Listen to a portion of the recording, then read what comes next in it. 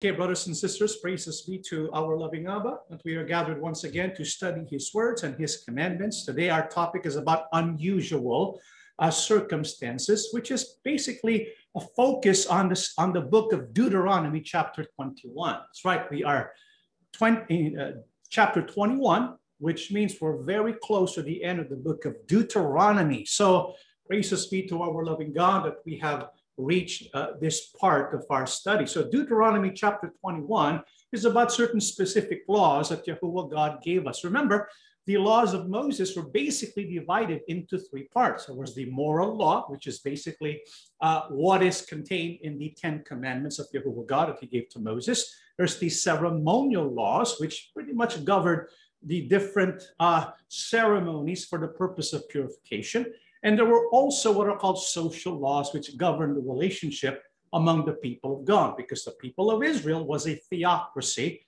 They were under the government led by Yahuwah, our God. And so when it comes to the commandments that Yahuwah God gives, they come in different forms. What we're going to study today are unusual commandments because they're based on unusual circumstances. And there are 5 circumstances that require 5 unique laws given by Yahuwah God to his people. The 5 unusual circumstances are as follows: the unsolved murder, number 1, a captive Gentile wife, number 2, firstborn rights, number 3, rebellious son, number 4, and number 5, hung on a tree. It will make a lot of sense when we go through that together. However, like what we have informed you in time past, when we study the Old Testament, let's look at the spirit of the law, right? Not the letter of the law. Yes, we need to understand the letter of the law so that we can get a grasp of the spirit of the law, the deep purpose and intent, the heart of God behind the letter of the law as it applies to us today in the days of Yahushua HaMashiach. So we will try and look at the spiritual value of these laws and seek to apply that in our life. So let's begin with number 1, unsolved murder. Deuteronomy 21, 1 down to 2. When you are in the land Yahuwah your God is giving you, someone may be found murdered in a field, and you don't know who committed the murder. In such a case, your elders and judges must measure the distance from the site of the crime to the nearby towns. And so this is an unusual circumstance, because if you are in the field and you found someone who was murdered in the field, there's something that needs to be done. What is that?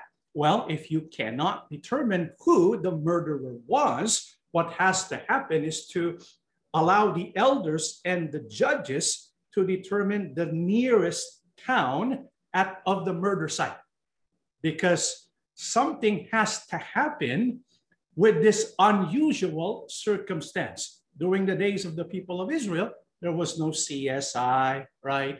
Or BAUs and things of that nature.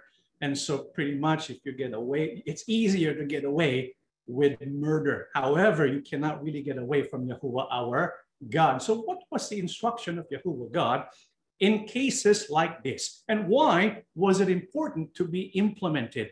The book of Numbers 35, 33, 34, do not pollute the land where you are. Bloodshed pollutes the land, and atonement cannot be made for the land on which blood has been shed, except by the blood of the one who shed it. Do not defile the land where you live and where I dwell, for I, Yahuwah, dwell among the Israelites. Why was it important that the instructions, the law that Yahuwah God gave concerning what to do when there's someone who was murdered and nobody knew the murderer? Because there's a standing law of God concerning murder. What is that? If there's bloodshed, the land will be polluted. The only way for the land to be set free is if there's blood that is also shed. This is why it's so important that the one who killed, the one who murdered, be identified, because he or she must also be put to death so that the land would not be defiled. However, in this unique circumstance, nobody knows who the killer is. So what do you do? So that the land and the people of Israel would not be defiled or polluted. Deuteronomy 21, 3-4. When the nearest town has been determined, the town's elders must select from the herd of a young cow. What do we call a cow? What kind of cow? What comes to your mind when we think of cow? A heifer. So this is kind of like a heifer sacrifice, but this is not a red heifer. Elders must select from a herd a young cow that has never been trained or yoked to a plow. They must lead it down to a valley that has not been plowed or planted and that has a stream running through it. There in the valley, they must break the young cow's neck. And so that the land would not be polluted or defiled because there's a dead body in the scene. What does Yahuwah God give as a command to follow? Bible says the elders must select a cow, and this cow has to be killed.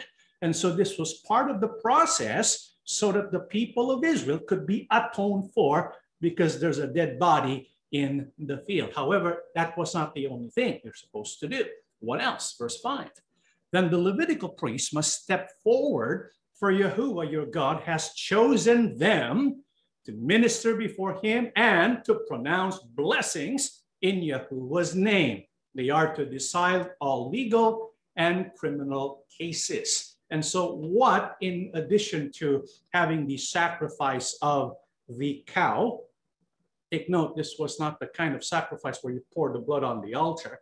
This was just the animal just had to be killed so that there can be atonement for the sins of Israel, so that they will not be guilty of the sin. But in addition to that, the Levitical priest must also go to the scene, investigate what has happened, because there were certain councils, there was a council of elders and judges within Israel who handled legal and criminal cases. And so they were to investigate to make sure that they really cannot identify the one who murdered the individual in question. What also is their purpose? Not just to investigate the case, but also to pronounce blessing in Yahuwah's name. Remember, when Yahuwah's name is invoked, just like what we studied before, Yahuwah remembers that he is a compassionate, he is a merciful and loving Father. And so it was important that the priest would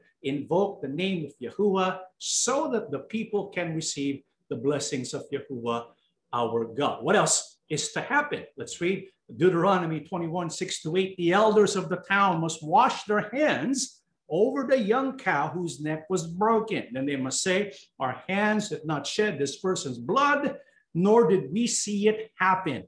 O Yahuwah, forgive your people Israel, whom you have redeemed. Do not charge your people with the guilt of murdering an innocent person. Then they will be absolved of the guilt of this person's blood. So besides killing a cow and having the Levite priest come to investigate the case and pronounce blessings in the name of Yahuwah, the elders of the town must also wash their hands over the young cow whose neck was broken. What must they say? They must say that they are not responsible for the death, and they are to request that the charge against them for the guilt of murdering an innocent person will not be, it will be absolved of that. And so when all this happens, when they follow these instructions, what would Yahuwah God do? Verse 9, by following these instructions, you will do what is right in Yahuwah's sight and will cleanse the guilt of murder from your community. Now, when you think about that, it's a lot of steps, right? For someone who died, someone who was killed, and no one knew who killed him. And so what does this show us about Yahuwah our God? What does these laws show us? What is the spiritual value that we can assess when we look at these instructions that Yahuwah God gave concerning this unsolved murder? What do we see? We can see, well, for me, the value and respect for even one human life. Do you see that? Because Yahuwah God values human life so much, we need to make sure we do our best to save even one human life. This is why it's not true. It is not permissible that people use the name of religion to kill people. It is not the way of Yahuwah our God. What Yahuwah God wants is to preserve human life, because human life, no matter how insignificant they may be esteemed by some people, regardless of where they came from or what the color of their skin may be, human life, every single human being bears whose image? The image of our God. And so we are to respect, we are to value, even one human life. Okay, so that's the spiritual value of that set of instructions that Yahuwah God gave us. What else? Well, how about this unusual circumstance concerning a Gentile wife? What is that all about? Well, let's read Deuteronomy 21, 10 to 11. Suppose you go out to war against your enemies, and Yahuwah your God hands them over to you, and you take some of them as captives. And suppose you see among the captives a beautiful woman, and you were attracted to her and want to marry her. Is that an unusual circumstance? Perhaps, perhaps not. Because one of the bad things that happen when there's war is that there are people who are destroyed. Their lives are destroyed. It's an ugly thing when people engage in war. And when it comes to Yahuwah entering into a covenant relationship with his people Israel, Yahuwah works within what is experienced by the people. And so he gives commands so that he can so that the people of Israel can respond in the best way, even when it comes to the ugly and horrific things that take place in this world. And so when it comes to war, if the people of Israel were to overcome or defeat an enemy, and some of them like a woman, beautiful woman, and they want to marry this woman, right? What are the laws that Yahuwah God gave? Well, if you still remember, in the book of Deuteronomy 7, verse 3, do not intermarry with them.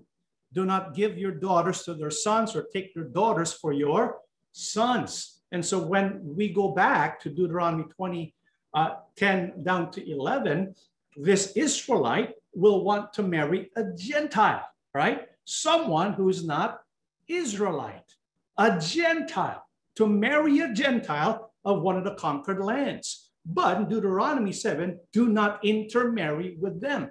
However, when Yahuwah God mentioned Deuteronomy 7:3, he was speaking of the Canaanites, the ites that lived within the jurisdiction of the promised land. So who are Gentiles where it was possible for intermarriage? In the book of Deuteronomy 20:14 and 15, but you may keep for yourselves all the women, children, livestock, and other plunder.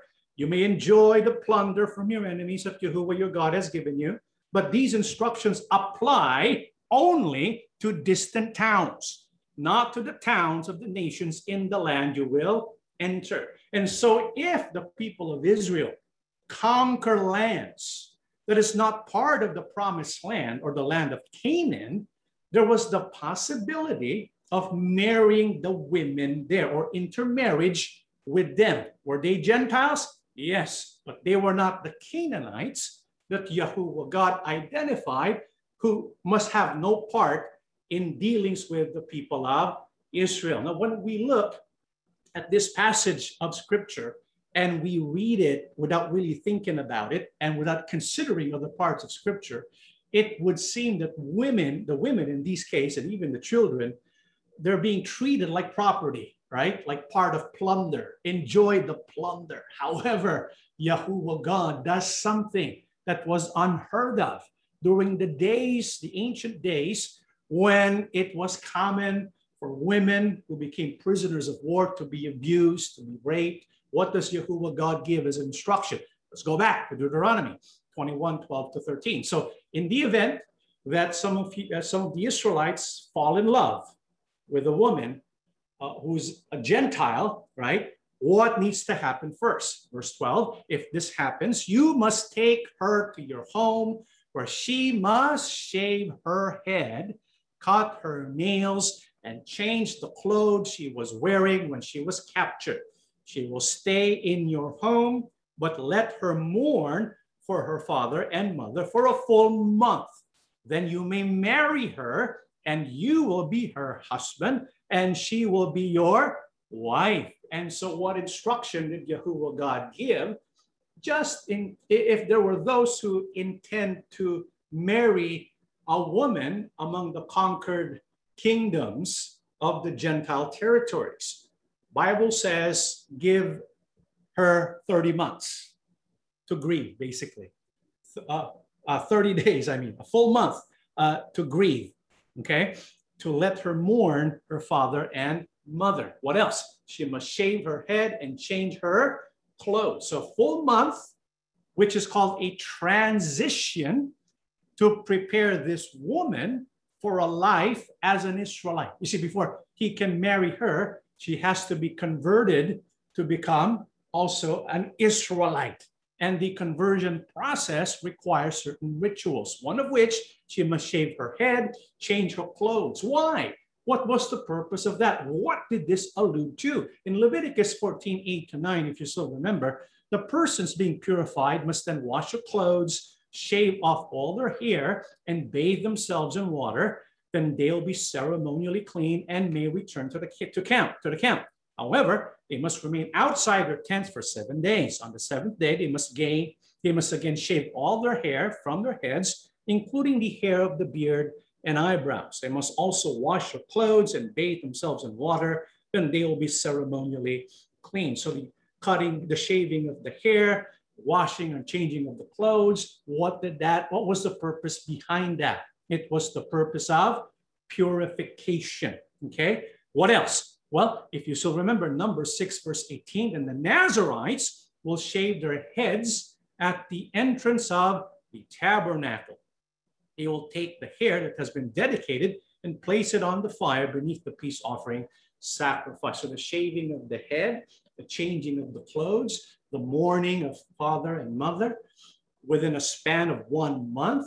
The purpose of that is conversion, transition time, so that the woman who is in question will have enough time to be a dedicated Israelite. And so once this transition takes place, what can happen now? Deuteronomy 21:14. But if you marry her and she does not please you, you must let her go free.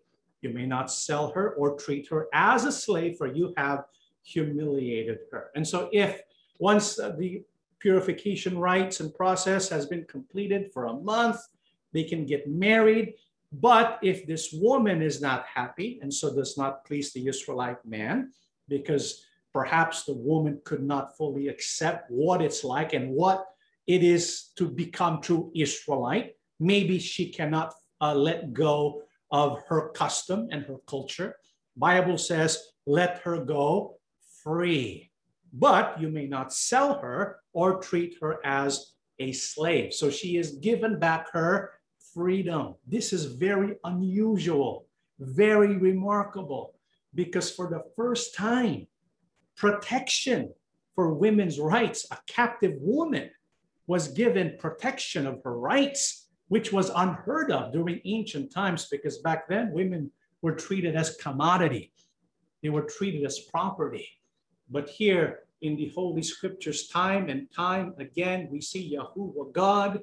He is giving the people of Israel a different way to live and to interact with the women, whether it be an Israelite woman or someone who is of Gentile origin. And so when it comes to women and children, we know they are weak and they are vulnerable. And so we can see that the spirit of this law, the spiritual value of this law, is basically to be kind for those who are weak and helpless. That's the spirit behind that law. Well, how about the circumstance regarding firstborn rights? What is this all about? Let's go to Deuteronomy 21:15-16. Suppose a man has 2 wives, but he loves one and not the other, and both have given him sons. And suppose the firstborn son is the son of the wife he does not love.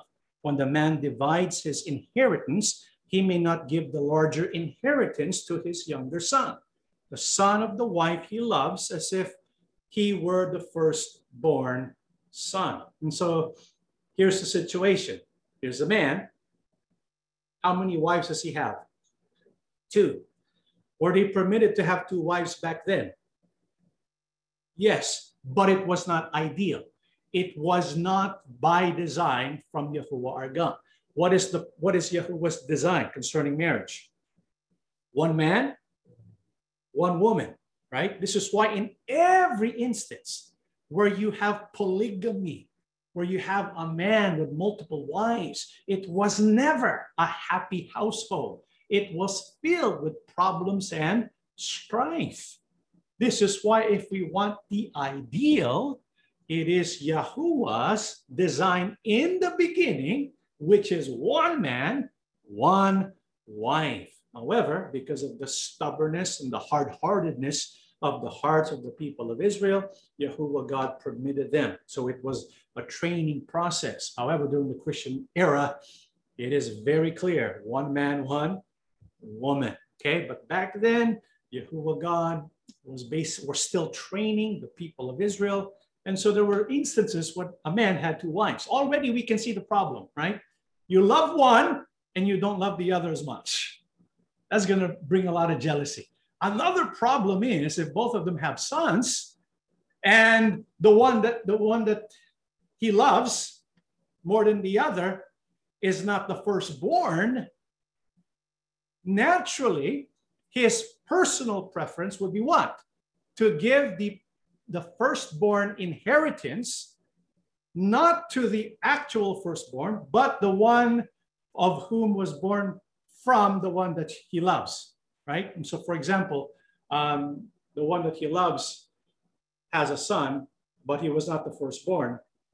Your personal preference might be to give it to the son, to give it to the son that came from the wife that he loves, okay? So what does Yahuwah God say about that? Yahuwah God basically says he may not give the larger inheritance to his younger son, even if the mother of that son is the one that he loves. Why? Deuteronomy 21:17, he must recognize the rights of his oldest son, the son of the wife he does not love, by giving him a double portion. He is the first son of his father's virility, and the rights of the firstborn belongs to him. And so what is Yahuwah God's instruction?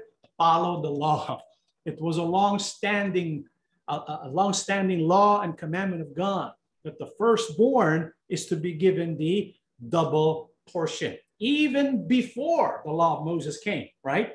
Even during the days of Abraham, there was already that law, which tells us that the firstborn is to be given the blessings. He is to be given the rights of the firstborn. Okay, so what does this law tell us about Yahuwah, what he values? What is the spirit of this law? Well, basically, the law must take precedence over personal preference. By personal preference, perhaps the husband wants to give the blessing more to the son, that is the product of his union with the wife that he loves, more than the other one, right? But the law of God must take priority over personal preference. And even during our time, we have to make sure when it comes to our dealings with other people and ourselves and with our community, it is the laws of God that must take higher priority. Okay, let's go now to the next one, the rebellious son. Let's read Deuteronomy 21, verse 18. Suppose a man has a stubborn and rebellious son who will not obey his father or mother, even though they discipline him. So 2 things. Number 1, the son here is someone who is past the age of accountability. And so this son is able to think as an adult. Okay, he's not like a youngster or a 6-year-old, a 10-year-old who has tantrums. That's not the scenario here, but someone who has adult capabilities as far as cognitive abilities are concerned. So they're able to think on their own, okay? But the problem is they're stubborn and rebellious. And when it comes to the parenting, it is assumed that the parents are doing what they can to discipline the son according to the teachings of Yahuwah, our God. Yet despite the teaching, despite the guidance, despite the discipline, this person remains rebellious and rejects the admonitions of his father or mother. So what must happen in situations like this? Deuteronomy 21, 19, 20. In such a case, the father and mother must take the son to the elders as they hold court at the town gate. The parents must say to the elders, the son of ours is stubborn and rebellious and refuses to obey. He is a glutton and a drunkard. So what needs to happen in situations like this? Bible says the father and the mother must take that son to the meeting of the elders, and they are to say to the elders that he is a rebellious son who refuses to obey, a glutton, and a drunkard. And what is to happen to this rebellious son? 21, then all the men of his town must stone him to death. In this way, you will purge this evil from among you, and all Israel will hear about it and be afraid. So according to scriptures, we know this very well. There is this command that there was a rebellious son, someone who had adult thinking, who refuses to obey and lives a life characterized by wickedness and waywardness, rebelliousness. The instruction is to stone him to death. What's the purpose of this instruction? Number one, so that all Israel will hear about it and be afraid. Number two, because Yahuwah God wants to highlight the importance of one of the 10 commandments. What is that? To honor your father and mother. In fact, it's such an important law to God. Later on in Deuteronomy 27:16, when they were giving the blessings and the cursings, a curse, according to scripture, cursed is anyone who dishonors father or mother. And all the people will reply, amen. So Yahuwah God wants to let the people know that for society to function well, for Yahuwah God to be pleased, it is an important command that children honor their father and mother. How about in the Christian era during our time? Is this still a commandment of Yahuwah God? What's the spirit of the law concerning this commandment of Yahuwah God? It was given long ago. Matthew 15, 3 down to 6, Yahuwah replied, and why do you break the command of God for the sake of your tradition? For God said, honor your father and mother, and anyone who curses his father or mother must be put to death. But you say that if a man says to his father or mother, whatever help you might otherwise have received from me is a gift devoted to God, he is not to honor his father with it. Thus, you nullify the word of God for the sake of your tradition. And so Yahushua, when he was speaking to his disciples, when he was speaking also to the Pharisees, what did he say about this command of God concerning honoring your father and mother? Yahushua mentioned and he taught us very well, even during our time. It's still very important to Yahuwah God that we honor father and mother. In fact, Yahushua even told us that we must make it our priority. How did Yahushua teach the priority of honoring father and mother? Yahushua said, if, for example, you're planning to help your father or your mother, perhaps with a gift, you cannot say, because I'm going to give this gift to God, I will no longer honor father and mother with it.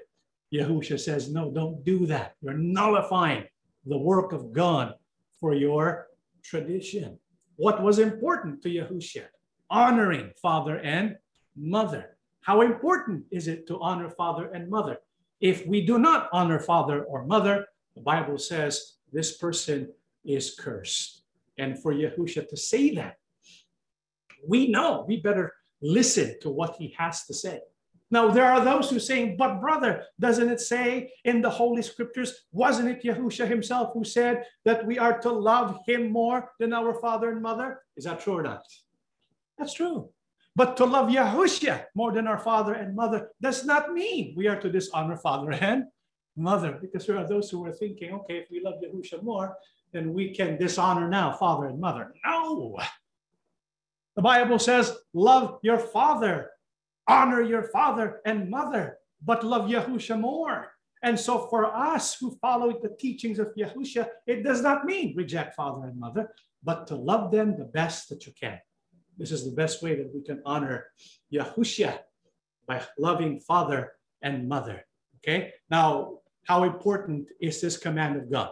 Ephesians 6:1-3. Children, obey your parents in the Lord, for this is right. Honor your father and mother, which is the first commandment with a promise that it may go well with you and that you may enjoy long life on the earth. How important is the command to love father and mother, to honor father and mother? Bible says it is the first commandment with a promise added. What is that promise? All will go well with you and you will enjoy long life on the earth. And so when we look at the consequences of this command, either cursing or blessing. What kind of blessing? Long life and all things going well in your life. This tells us how important this command is to Yahuwah our God. So we don't need to guess what the spiritual value of that command of God is, to honor your father and mother, right? What is that spiritual value? Honor your father and mother is a priority to our Almighty Father. Okay, let's go to the last one, hung on a tree. What does the command say? Well, this is again an unusual circumstance. It says if someone has committed a crime worthy of death and is executed and hung on a tree, the body must not remain hanging from the tree overnight. You must bury the body that same day, for anyone who is hung is cursed in the sight of God. In this way, you will prevent the defilement of the land Yahuwah your God is giving you as your special possession. And so what is this special or unusual circumstance? Someone committed a crime that was so bad, it wasn't enough just to put him to death. Usually when a person commits a crime worthy of death, they stone him to death. That was how capital punishment was done, right? But if the crime was so heinous and you wanted to prove a point so that it would be a deterrent, what would they do? They would hang the corpse on the tree so that people will see the humiliation of his or her death. And so this was a powerful statement so that people will learn we must never commit this kind of crime, right? And so what was Yahuwah God's purpose? Why did he say, though, when someone is hung on a tree, make sure that you must bury the body the same day? Bible says, for anyone who is hung is cursed in the sight of who? Yahuwah God. So when Yahuwah God will see this person hanging, this person is cursed, Yahuwah, in that, he will remember the curse. And so it would defile the land. It would defile the people and the earth. This is why even though he is hung on a tree, it must not remain there for a long time. So after the body must be buried that same day. Okay, why? What is the purpose of this command? What is the spirit behind this command? It is to prevent the defilement of the land. What do you mean? Well, there's something we have to understand about sin. Sin defiles. Do you believe that? Yeah, because sin pollutes. It affects people around you. Perhaps it affects negatively the people around you because they also might follow what you're doing. Not only that, but if you live with people and you live a life of sin, the consequences of your sin affects the people around you. And so sin pollutes, sin defiles. And so what must we understand about sin? Book of Isaiah 24:3-6. The earth will lie shattered and ruined. Yahuwah has spoken and it will be done. The earth dries up and withers. The whole world grows weak. Both earth and sky decay. The people have defiled the earth by breaking God's laws and by violating the covenant he made to last forever. So God has pronounced a curse on the earth. Its people are paying for what they have done. Fewer and fewer remain alive. We're not one, some of us are maybe wondering why the world, ever since last year, is like falling apart, right? Everything is like decaying. There are people affected by the pandemic, natural disasters, people losing their jobs, mighty men becoming weak, nations that we consider superpowers, they are helpless of what is happening in the world today. Everything is collapsing. What is the root cause behind all this? It is sin. Sin that defiles. This is why we're not surprised that this is happening in the world today. The sin has polluted the earth. The sin has defiled the earth because people have rejected the laws and commandments of our Almighty God. And what will eventually happen? Because the earth has been defiled. 19 and 20, the earth will crack and shatter and split open. The earth itself will stagger like a drunk, sway like a hut in a storm. The world is weighed down by its sins. It will collapse, never rise again.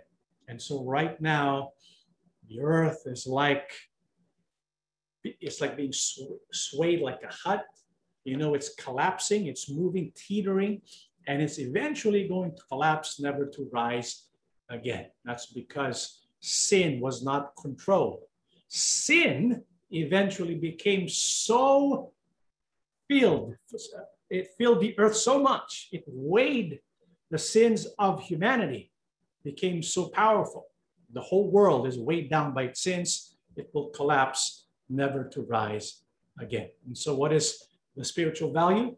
Sin defiles. So we need to get rid of sin in our life. We need to get rid of sin in our home. So these unusual circumstances, unsolved murder, captive Gentile wife, firstborn rights, rebellious son hung on a tree, right? These were special, specific commands and laws for unusual circumstances.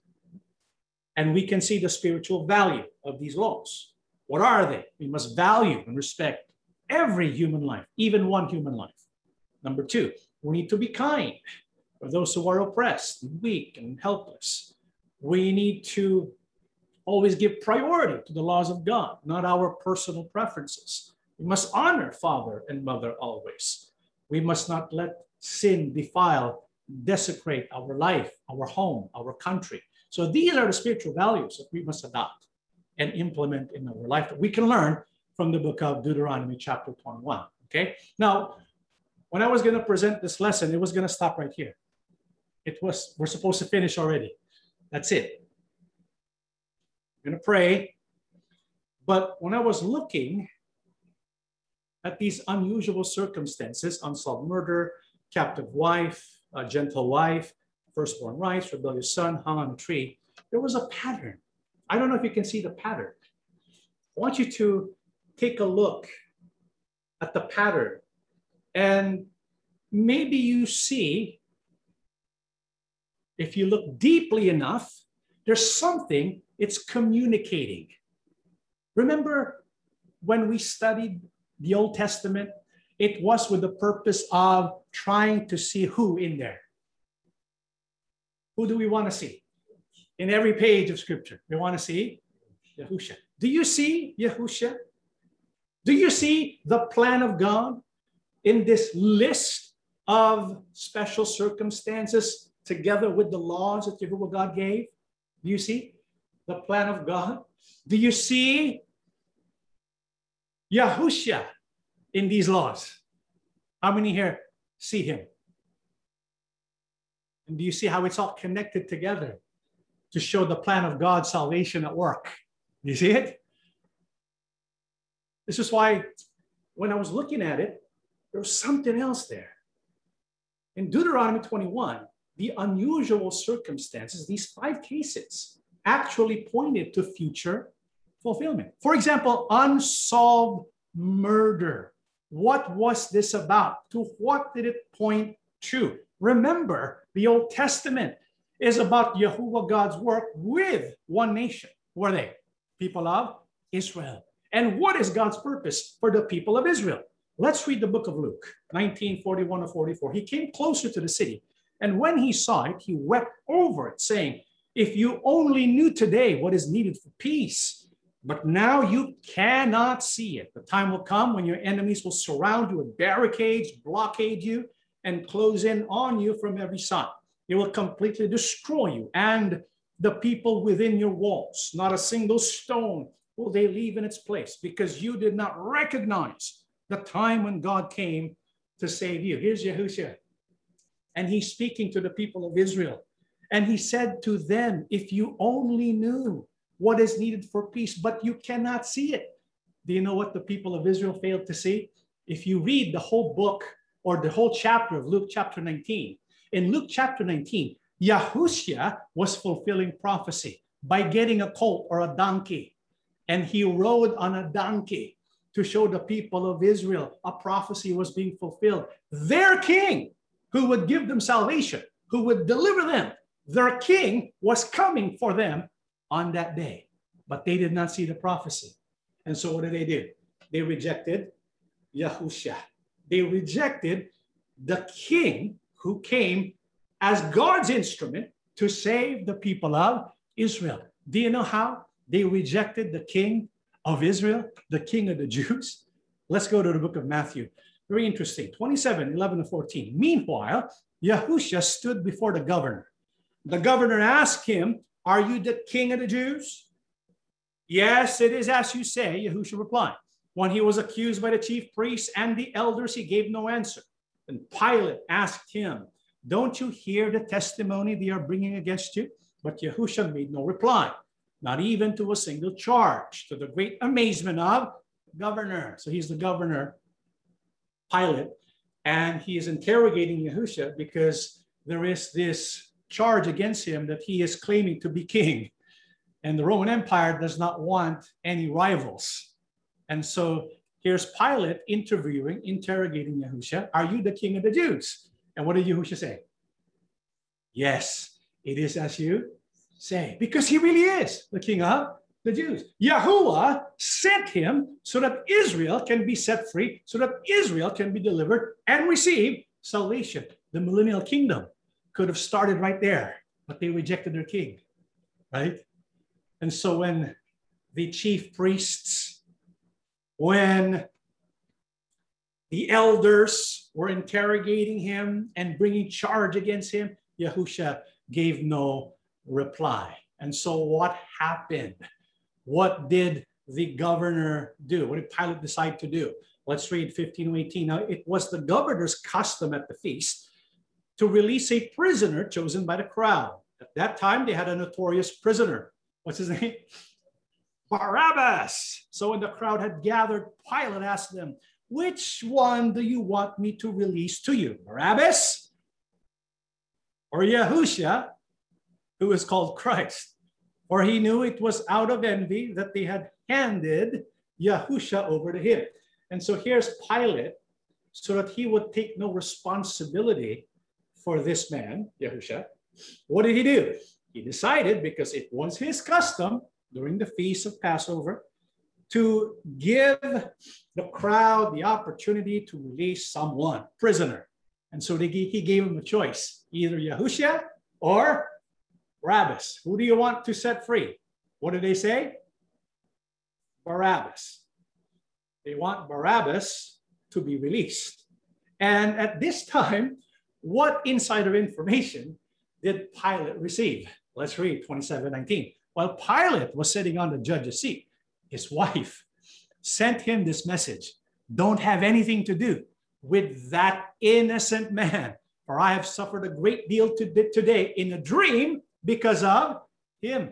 And so Pilate got insider information from Yahuwah through a dream, through the wife, telling him this man is innocent. So we're dealing with an innocent man. Remember the first law that we studied today? It's about a man who was put to death, right? Nobody knows who killed him. And so the people, the elders and the priests, they were gathered.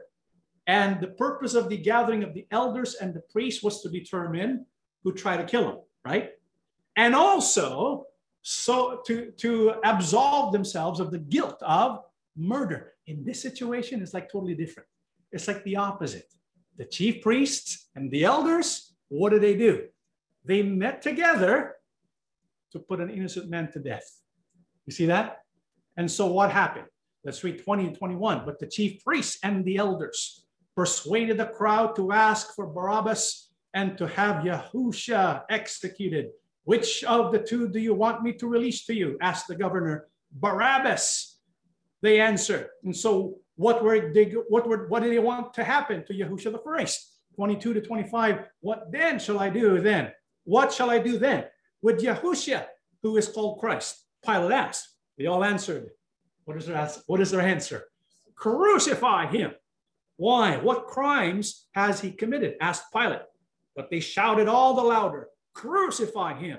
When Pilate saw that he was getting nowhere, but that instead an uproar was starting, he took water and washed his hands in front of the crowd. I am innocent of this man's blood, he said.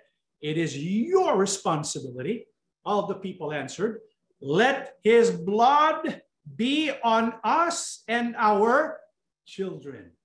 Do you see how the law of God concerning an innocent a man who was killed? Remember, the law says that the chief priests or the elders, they were to wash their hands and claim innocence, right? And they were to declare that they're not guilty of this man's blood. Here we see a parallel of that. Here, instead of being innocent, what did they do? They orchestrated for the death of an innocent man. Who would that be? Yahusha. Well, who would be guilty of that? They even took ownership of the guilt. What did they say? Let his blood be on us and our children. You see that? This is why it's not surprising that 40 years later, what would happen to Israel? They will be completely defeated. The temple was destroyed. The city ransacked. And there would no more be Israel. And so what did that point to as a future fulfillment? So when we look at Deuteronomy 21, the case of the unsolved murder points to a future fulfillment. Israel rejecting Yahushua as their king and had him executed, taking responsibility for his blood, right? And so because they rejected Yahushua as their king, what did Yahuwah turn to? To whom did he turn to give the gift of salvation? Well, if you look at the next unusual circumstances about a Gentile wife, does that give you an idea of where we're going to go next? A Gentile wife. Israel rejected salvation through Yahusha. And so what is God going to do? Let's go read the book of Romans 11. Again, I ask, did they stumble so as to fall beyond recovery? Not at all. Rather, because of their transgression, salvation has come to the Gentiles to make Israel envious. But if their transgression means riches for the world and their loss means riches for the Gentiles, how much greater riches will their fullness bring? And so because Israel rejected Yahusha as their Messiah, they perished. They became guilty of the blood of Yahusha. And so Israel was destroyed and they were dispersed. Remember, 40 years later, the city was destroyed. Now, because they rejected the king, Apostle Paul says salvation has now come to who? The Gentiles, right? And what does that mean? How can the Gentiles be saved? Not Romans 9:30-33. What then shall we say?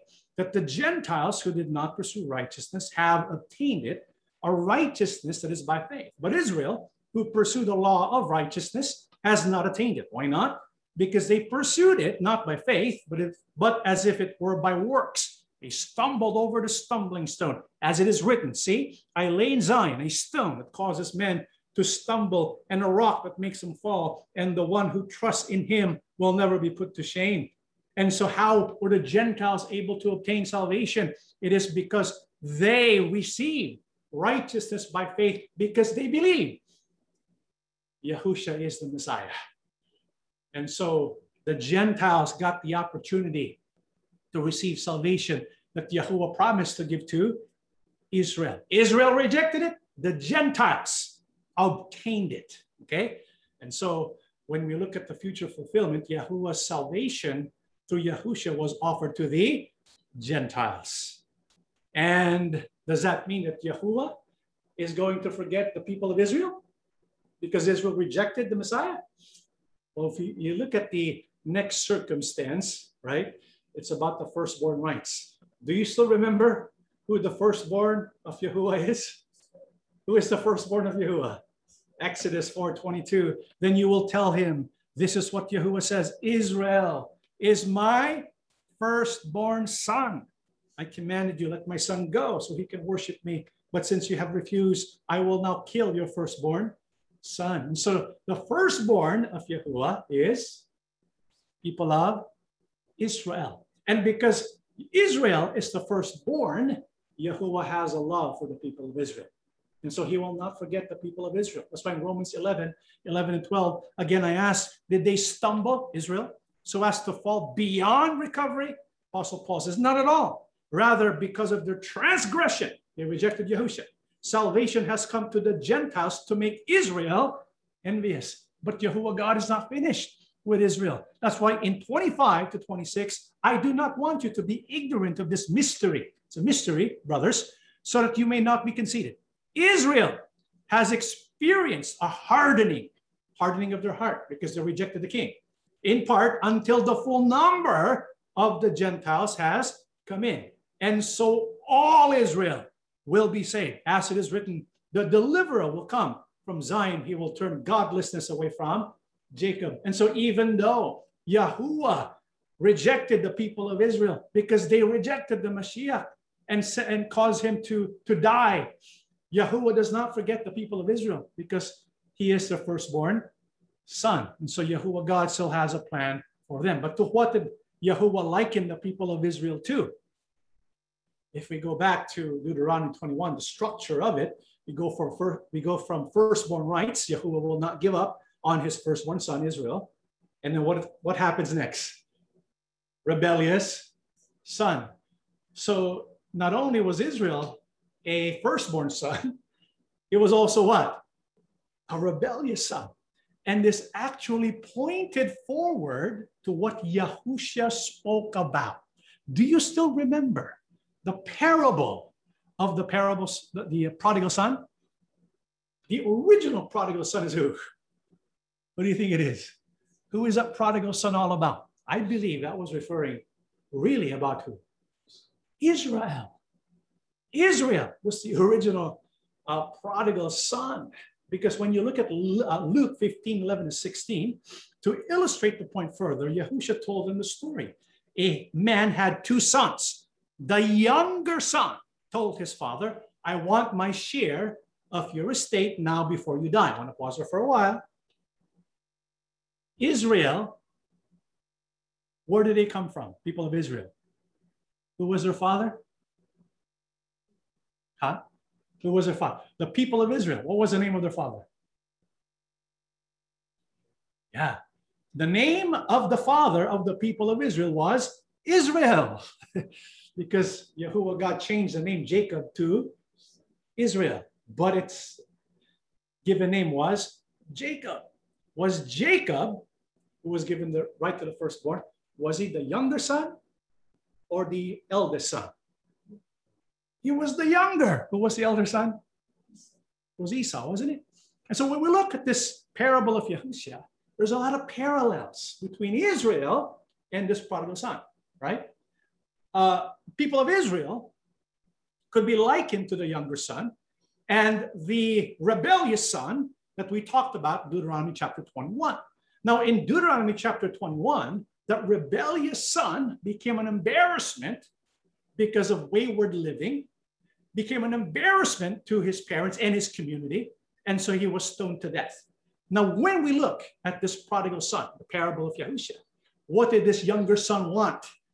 The younger son, verse 12, told his father, I want my share of your estate now before you die. That's basically dishonoring the father, because you would never ask for your inheritance while your father is still alive. But he was basically demanding it. So his father agreed to divide his wealth between his sons. A few days later, this younger son packed all his belongings and moved to a distant land. There he wasted all his money in wild living. Did Israel also waste the inheritance that they could have had? They did, right? They wasted their inheritance. The rebellious son in Deuteronomy chapter 21, he basically lived his life in wild living, a glutton, lazy. This is also that prodigal son. 14. About the time his money ran out, a great famine swept over the land, and he began to starve. He persuaded a local farmer to hire him, and the man sent him into his fields to feed the pigs. The young man became so hungry that even the pods he was feeding the pigs looked good to him.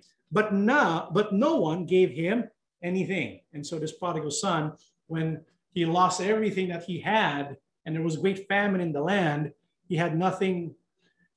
There was nothing left. And so he eventually began to eat what was being fed the pigs. That's how bad it got. And when it became that bad, what did he finally realize? 17 to 19, when he finally came to his senses, he said to himself, at home, even the hired servants have food enough to spare. And here I am dying of hunger. I will go home to my father and say, Father, I have sinned against both heaven and you, and I am no longer worthy of being called your son. Please take me as a hired servant. And so when he finally came to his senses, what did he decide to do? To go back to his father. You see, people of Israel eventually, during the tribulation, will realize the inheritance that they lost, and they will seek the Father again. They will return to the Father. And when they do, what will happen? Let's go back to the parable of the prodigal son. So he returned home to his father, and while he was still a long way off, his father saw him coming, filled with love and compassion. He ran to his son, embraced him and kissed him. His son said to him, Father, I have sinned against both heaven and you, and I'm no longer worthy of being called your son. But his father said to the servants, quick, bring the finest robe in the house and put it on him. Get a ring for his finger and sandals for his feet, and kill the calf we have been fattening. We must celebrate with a feast, for this son of mine was dead and has now returned to life. He was lost, but now he is found. So the party began. And so when the father saw his son, who left the way for wayward living, when he came back, according to Jewish law, what's supposed to happen to him? He should be stoned to death, right? But that's not what the father did. What did the father do? He ran to him. He ran to him. He was not punished. Instead, what did the father say to him? What did the father say to his servants? He said, Queen, bring the finest robe in the house and put it on him. Why? The father said he was lost, but now he is found. And so there was a feast. And so there's this change, right? The rebellious son in the future would be forgiven. The rebellious son would return to the father, and the father would throw a feast. What does that allude to? Isn't that the millennial kingdom? It's going to be a feast, a celebration, because the son has returned to the father. And Yahusha even said that one day, he will return for Israel. When? Matthew 23, Jerusalem, Jerusalem, you killed the prophets and stoned the messengers God has sent you. How many times I wanted to put my arms around all your people, just as a hen gathers her chicks under her wings, but you would not let me. So your temple will be abandoned and empty. From now on, I tell you, you will never see me again until you say, God bless him who comes in the name of the Lord. Yahusha tells us about his love for the people of Israel, how much he wanted to put his arms around the people of Israel. Jerusalem, Jerusalem, Why do you kill the prophets? Stone the messengers God has sent you? But Yahushua has not given up. He knows one day he will come back, because eventually Israel as a whole, as a nation, they will learn their lesson. Time will come when the prodigal son will return. And the Father will bless them. Right now, that time has not yet come. But I believe it's getting closer and closer. When that day comes, when God will see Israel repentant and they will call upon Yahushua as their Mashiach, that's when Yahushua will usher in the millennial kingdom. But how is it possible when Israel had Yahushua, who was innocent, when Israel had Yahushua killed on the cross by the hands of Pilate, and they even said, we will take ownership of the guilt. May the blood be upon us and our children. Remember that? How can that be forgiven? It's a good thing there was another law there, Deuteronomy 21, hung on a tree, right? What was that about? Someone has committed a crime worthy of death and is executed and hung on a tree. Body must not remain hanging from a tree overnight. You must bury the body that same day. For anyone who is hung is cursed in the sight of God. And so when we think about the crime of Israel, they put an innocent man to die. And they took the guilt of him dying upon themselves and their children. When we think about the crime, an innocent man suffering like that, that crime in itself is worthy of death, right? But Yahushua did something. What was that? Galatians 3:13 and 14. But by becoming a curse for us, Christ has redeemed us from the curse that the law brings. For the scripture says, anyone who was hanged on a tree is under God's curse. Christ did this in order that the blessing which God promised to Abraham might be given to the Gentiles by means of Christ Yahushua, so that through faith we might receive the Spirit promised by God. And so what did Yahushua do? So that Deuteronomy 21 would have a happy ending. The Bible says Yahushua redeemed us from the curse that the law brings. How? When he died on the cross. When he died on the cross, being an innocent, perfect Lamb of God, that was enough for us to be set free from the curse of the law. And in so doing, the Gentiles, together with the Jews, can now receive the salvation promised by God. Galatians 3:28 to 29, the last passage of our studies. So there is no difference between Jews and Gentiles, between slaves and free people, between men and women. You are all one in union with Christ Yahushua. If you belong to Christ, then you are the descendants of Abraham and will receive what God has promised. And so when you look at Deuteronomy 21, when you look at it in Deuteronomy, perhaps you do not see the fingerprints of Yahuwah, God's mercy and love.